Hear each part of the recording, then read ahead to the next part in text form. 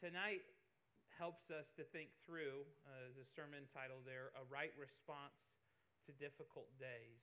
A right response to difficult days.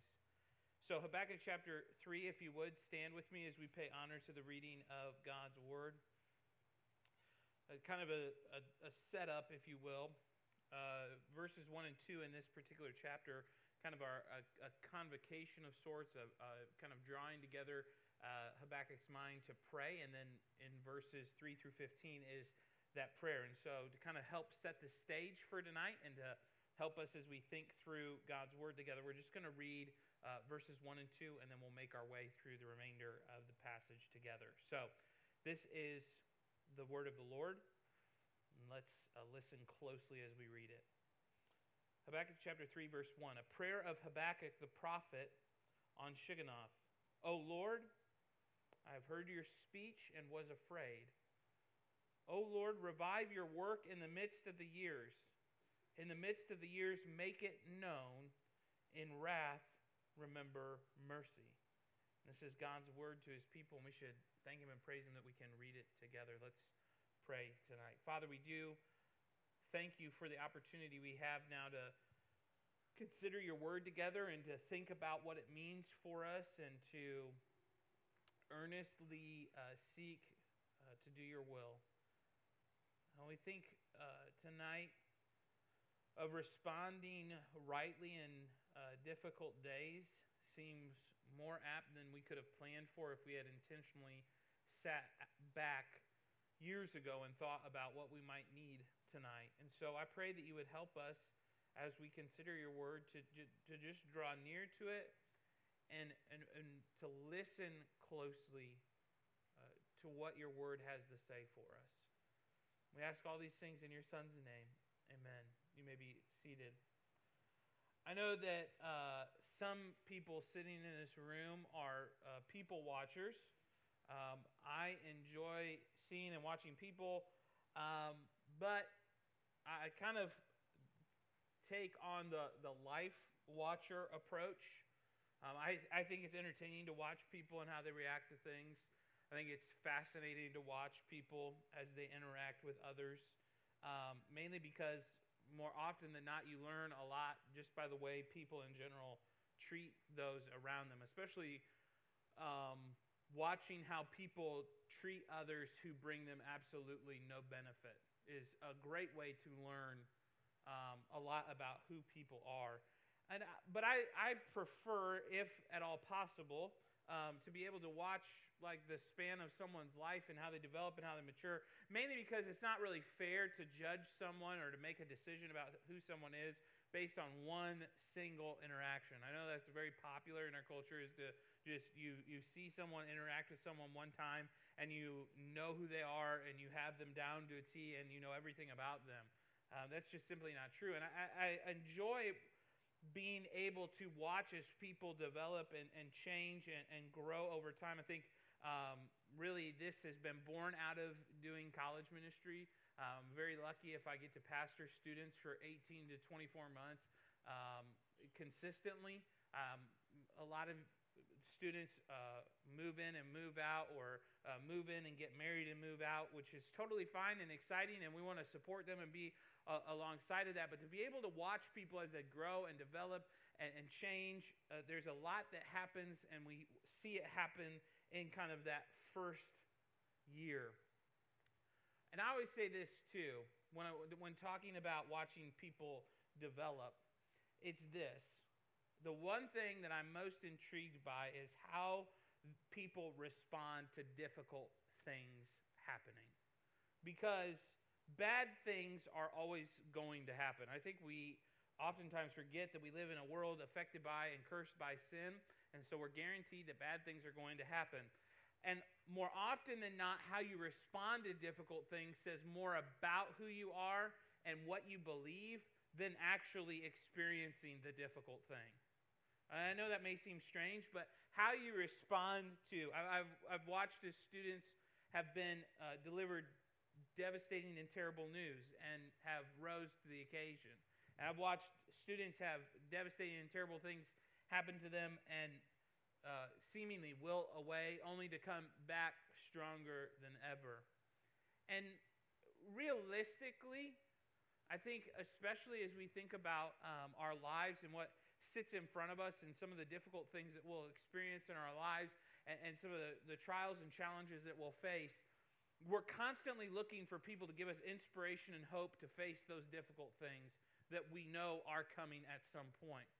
And I think a lot of times we turn to the wrong illustrations, the wrong people, to kind of the pull yourself up by your bootstraps people who just kind of grit and grind out their response to difficult things. But God's word is filled time and time again. In fact, it's chock full of illustrations of people who have terrible things that happen to them, yet manage to rest in, trust in God, and persevere, and in Pauline language, press on towards the prize of the high calling that is found in Christ Jesus.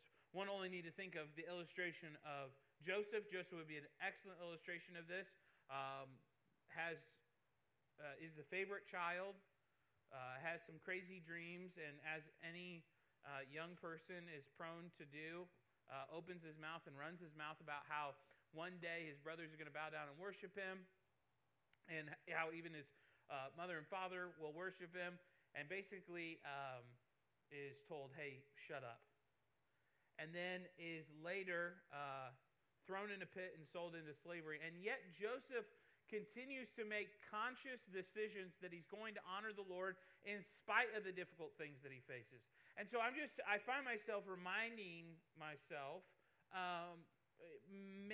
just maybe, I should crack open God's word and look at the illustrations he provides for me of how to respond in difficult days. I think Habakkuk does an excellent job of teaching us, even when we get news that we don't like and is not the answer that we expected or wanted, how we can rightly respond to it.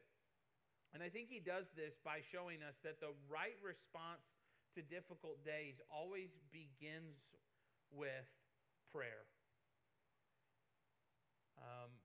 I think far too often we try to rush into fix-it mode. We become Bob the Builder. Can he fix it? Yes, we can. There's a flash to the past right there. Like, we think we can just transform this situation, or if I just work hard enough, I will. And Habakkuk shows us that he gets an answer he doesn't like. He's in a situation he doesn't like. He's in a setting he doesn't like. He doesn't like what's coming at him, and his response, rather than balking and pushing back against God, is to fall down and pray and ask God for help. And he does this three specific ways. He prays in three specific ways. Number one, he prays for deliverance. Look back at verse number 1, a prayer of Habakkuk the prophet on Shigionoth. O Lord, I have heard your speech and was afraid. O Lord, revive your work in the midst of the years. In the midst of the years, make it known. In wrath, remember mercy.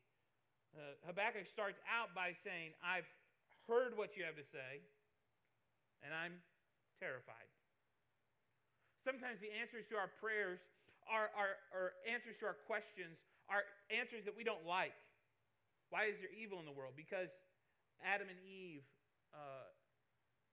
forfeited their right to live in a sinless world by making a conscious decision to go in the opposite direction of what God had said. One, through passivity, Adam, by not standing up and saying, this is not what God said. So the man through passivity, and the woman through not clearly thinking about what God had said. So through passivity and open, honest rebellion against God's sin, it enters into the world, and we don't like it. I mean, think about it. We do not like it. We want to complain. It doesn't seem right. It doesn't seem fair. Right. And just because we don't like the answer doesn't mean that we get to push back or argue. We live in an argumentative culture. You don't like what the teacher says, you argue about it. You don't like the grade you got, you argue about it. I remember grading a paper, first year teaching, and I thought that I was pretty gracious and pretty kind. And the student got a 98 out of 100 on the paper.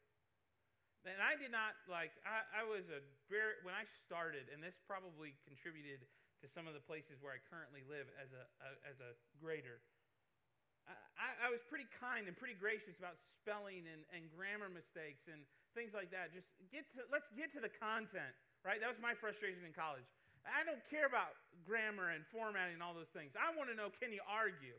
And so this student got a 98 on a paper and came back to argue with me about the 2 points that had been taken off, to which I responded, I can go back through and grade it. I guarantee you will not get 100 and you will not get a 98.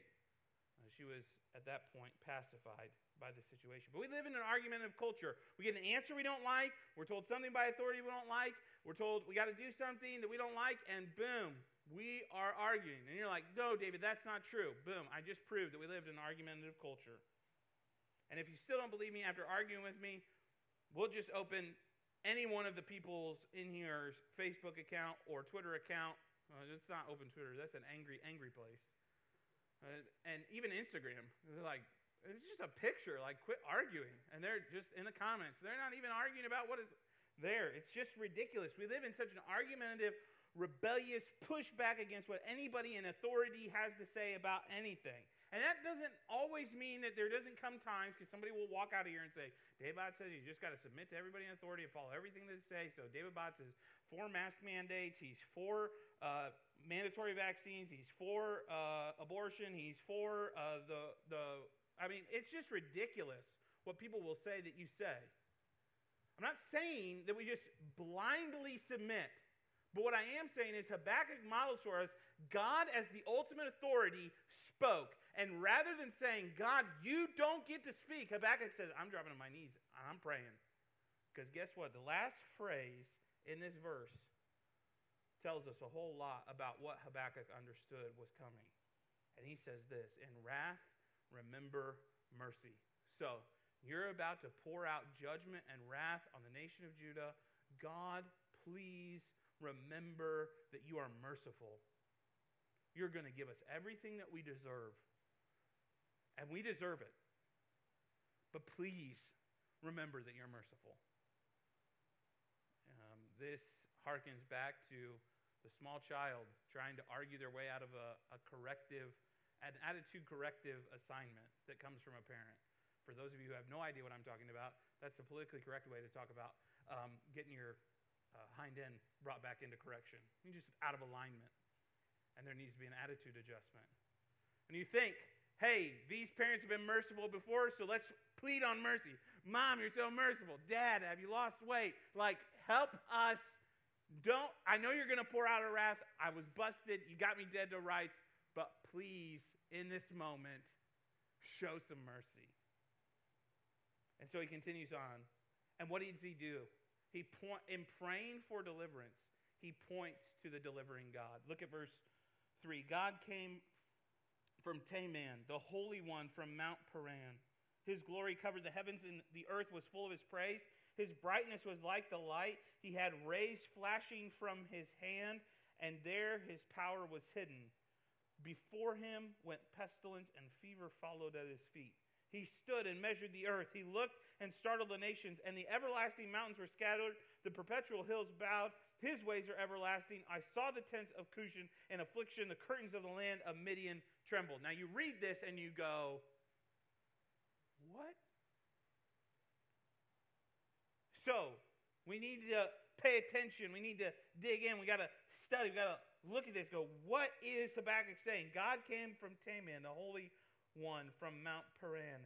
If you were to study the Old Testament and study how different places are referred to, Mount Paran is a way of looking back. It's a nickname, if you will, for Sinai. Basically, Habakkuk is saying, let's just pause here for a second and let's remember how God led the nation of Israel out of Egypt in the Sinai.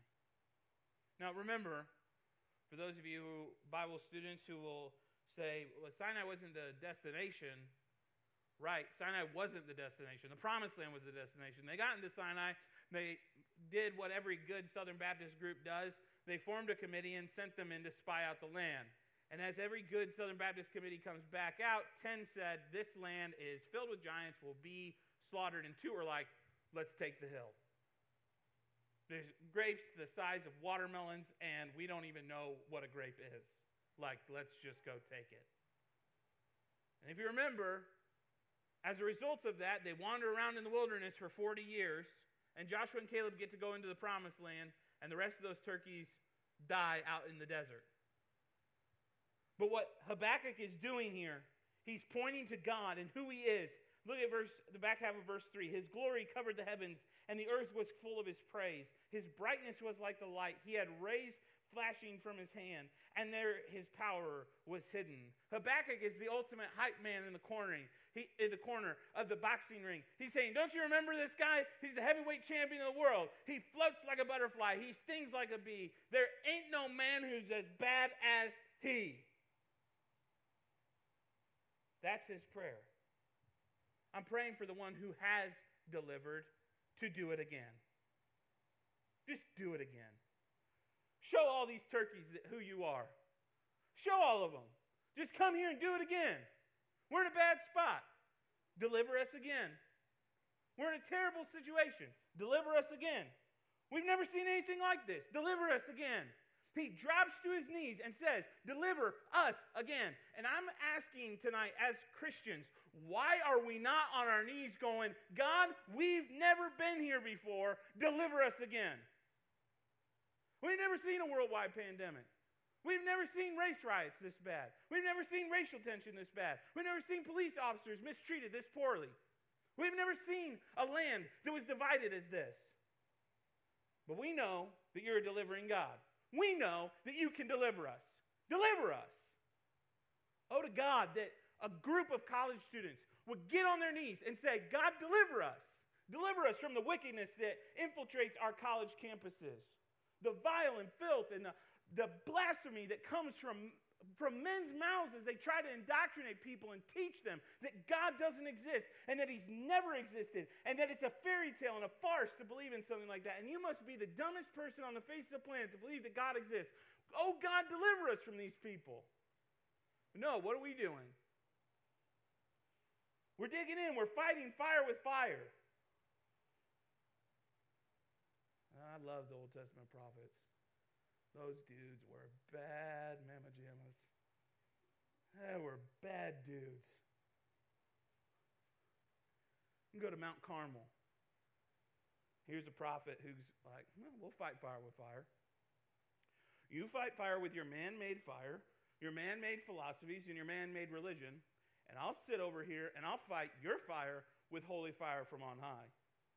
So Elijah sits around and waits as these prophets of Baal make this altar, and they're trying to get Baal to light it. And then Elijah does what any good Southern Baptist prophet does. He starts to taunt them and say, maybe he's asleep. Yell a little louder. Cut yourself a little deeper. Do something a little bit more entertaining. Nothing happens. And Elijah says, hey, maybe he's in the restroom. Everybody's like, the Bible is a clean and nice book, and it never says anything bad. Elijah the prophet is like, maybe your God is in the bathroom. And every fifth grade mom is like, don't share that story with our kids. And that's what's happening. Elijah sits and waits. He's like, all right, my turn. Y'all couldn't light that, and I don't want this to be a fluke, so let's get some water and pour it on this altar. More.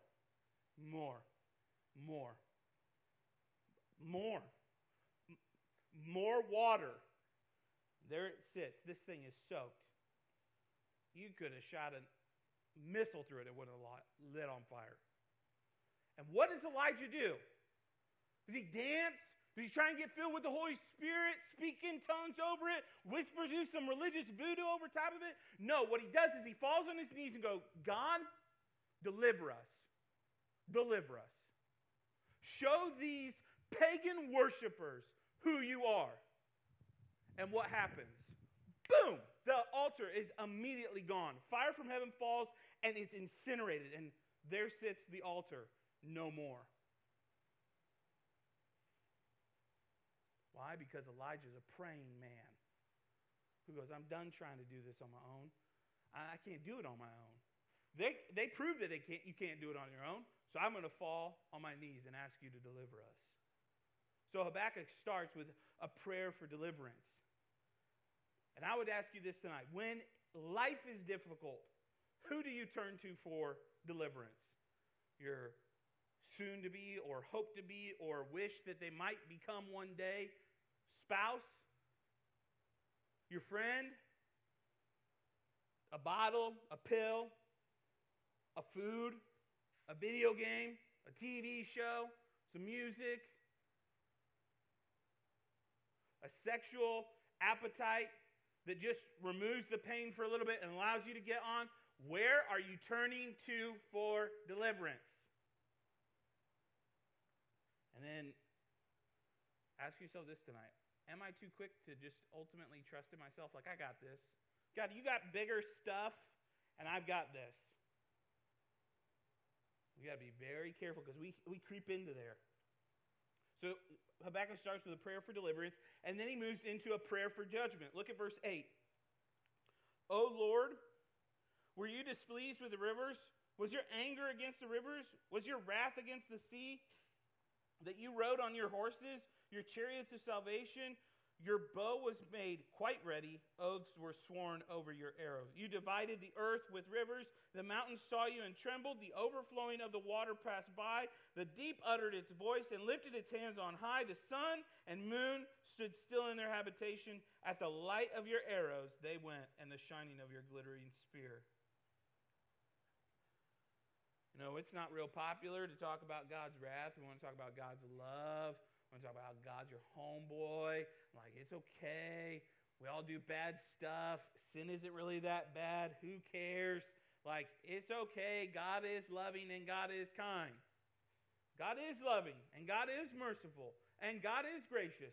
But God is righteous, holy, and brings an almighty vengeance and wrath to protect that holiness and that righteousness.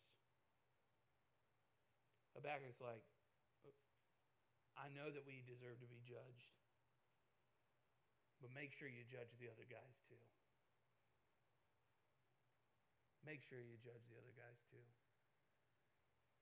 I don't like it when my integrity is questioned at all. Now, sometimes I make mistakes. I'm the first to admit it, and I will be the last person working to fix that mistake. But I do not like it when people question my integrity. I especially did not like that phrase that would come out when I, many moons ago, would officiate a sporting event. And someone would say, I would hear a voice call out from a bench, hey, make sure to call it both ways. We'll have words, son. Because I don't give a rip if you win by 100 or win by 2. I'm here to make sure this is done right and go home. That's the only reason why I'm here. I ain't come here as a closet fan, like, yay, you. I don't care. And if you think I care, you obviously have not been around me much. Because on Judgment Day, nobody gives a rip about who won a quarterfinal in a 1A baseball game. People barely care about that now. Most people shouldn't. It grated on me. And yet, if that grates on me, that sense of, I'm doing my best here to make sure things are right and fair, how much more confidence should we have that God, who is ultimately righteous and ultimately holy and ultimately sovereign and wise and omniscient, as he executes his judgment, will get it right in the end? It takes all the pressure off of us. We live for Christ. We trust in Christ. We trust God. And we pray, God, anything I'm missing here, come behind me and clean up.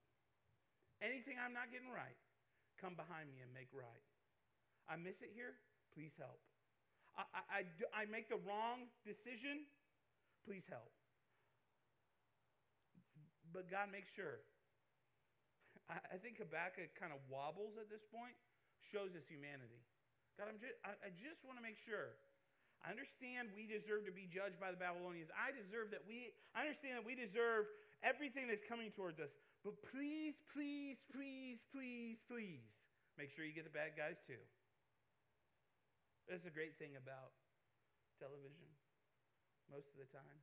Especially like the soft sitcom or the soft crime show. They always get the bad guys.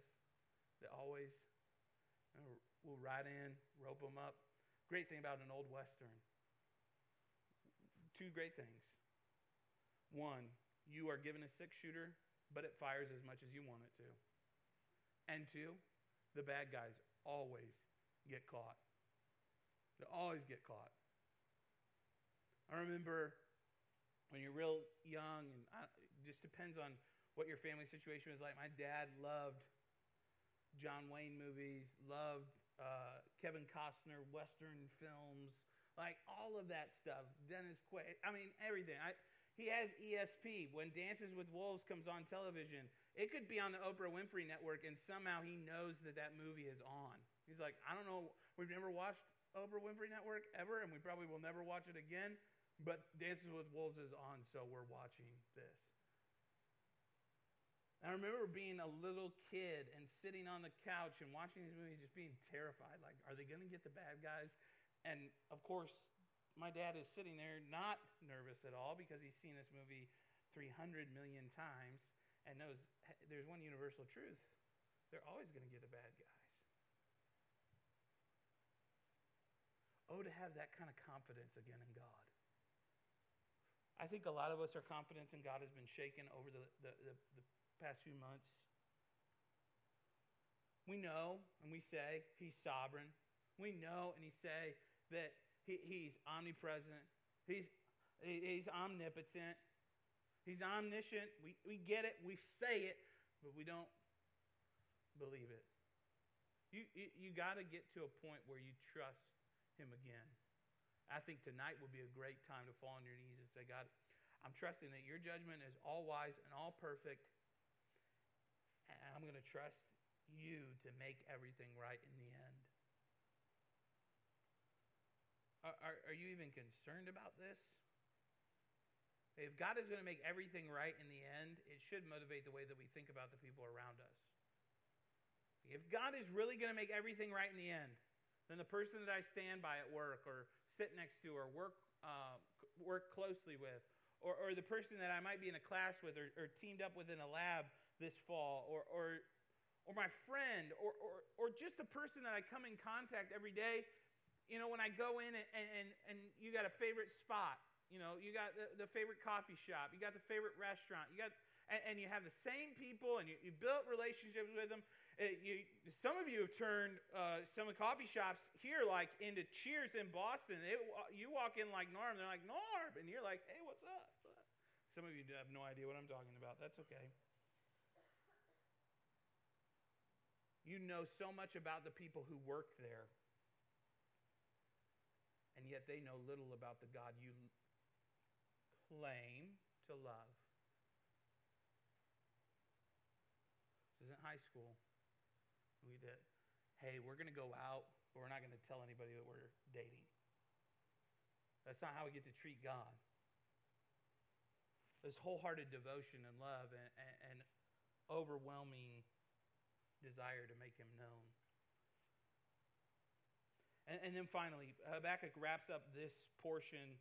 I love this because he starts with basically a convocation saying, hey, this is where we're going. We're going to pray.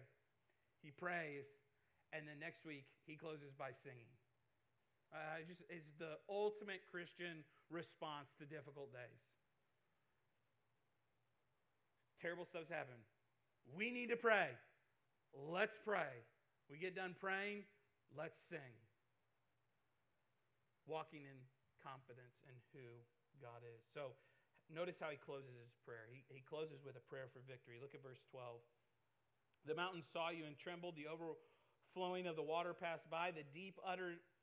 Well, it might help if you're reading verse 12. You marched through the land in indignation. You trampled the nations in anger. You went forth for the salvation of your people. For your salvation with your anointed. You struck the head from the house of the wicked by laying bare from the foundation to the neck. You thrust through with his own arrows the head of his villages. They came out like a whirlwind to scatter me. Their rejoicing was like feasting on the poor in secret. You walked through the sea with your horses, through the heap of great waters. And then he closes. When I heard, my body trembled, my lips quivered at the voice. Rottenness entered my bones, and I trembled in myself that I might rest in the day of trouble. When he comes up to the people, he will invade them with his troops. Habakkuk closes the section with a prayer for God to be victorious over all things. He puts forward in verses 12 through 15 6 declarations about God's dominion over his enemies. Just very quickly, he talks about God marching through the land, trampling the nations, salvation for his people, striking the head of the wicked, thrust through with arrows, and walking through the sea with his horses. Notice the confidence in Habakkuk's prayer. He's not like, I kind of hope that you will do this. He says, I know how this ends.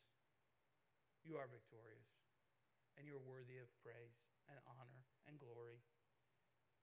And just when I think that all is lost, you are going to rise, and you are going to kill those who stand in direct opposition to you. Now, we don't like that. We want God cozy and nice and in a box.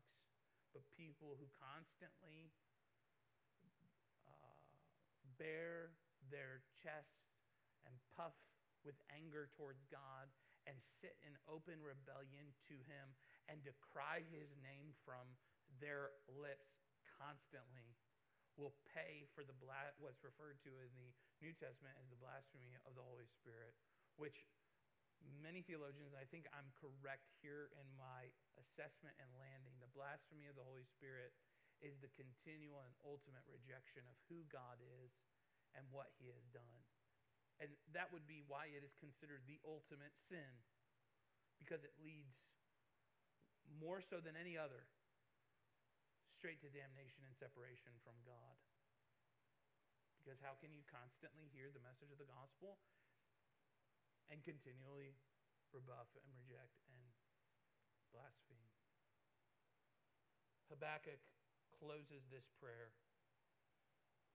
with an unabashed confidence in the God that he serves and loves.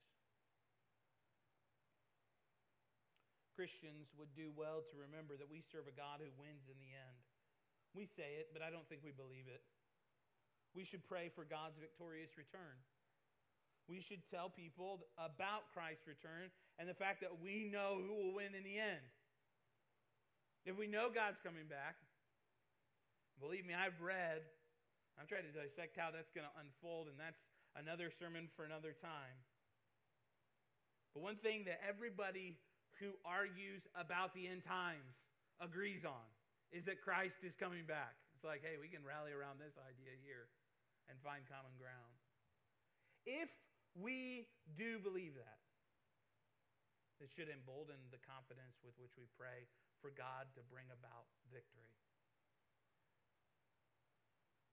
I know that you're facing difficult days. I know that there are challenges that we're all facing, some more serious than others, but it doesn't diminish the seriousness of the challenge to you. I think sometimes Christians can be kind of dumb in this area. Someone's facing a difficult time and we're like, yeah, I know that's difficult, but so-and-so is facing this. It's kind of the ultimate Christian one-upper. It's like, just because the challenge doesn't seem significant to someone else doesn't mean that it's not significant to the person who's facing it. And we're living in days where if we're not careful, we'll walk right by each other to argue about frivolous things and neglect bearing the burdens that each other carry. I think we can all agree that we live in difficult days, but that doesn't mean that we back away from the difficulty of it. That's where Christians get themselves into trouble also. We know we're living in difficult days. Let's press into the reality of it instead of trying to ignore it and hope it goes away. We know that we're going to be in a different status as we live out the coming months. Rather than arguing with one another about the viability of whatever strategy someone who is probably way more qualified than the supposed experts in this camp or that camp or whatever camp you find yourself in go, a little less conversation about that and a whole lot more conversation about you do realize that one day we won't even care about the coronavirus. Because some of us will be sitting at the feet of Jesus, worshiping him forever. while others are separated from Him forever.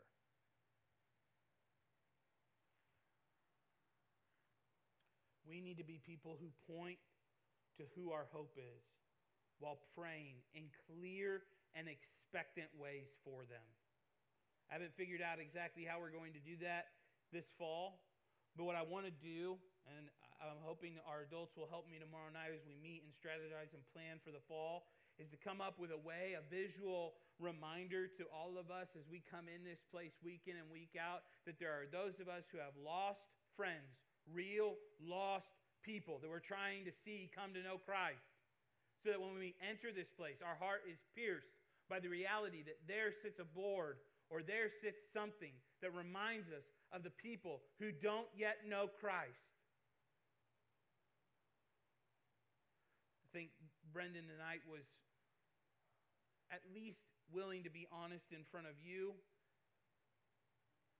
to say, I don't, up until a few moments ago, did not even know this country existed.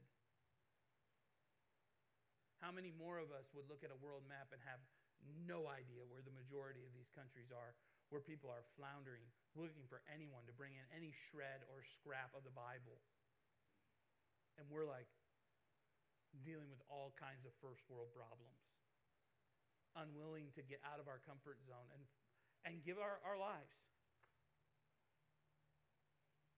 One of my favorite quotes that comes across my desk on a revolving screens that kind of pop up throughout the day is, and I'll leave you with this and we'll pray and be done.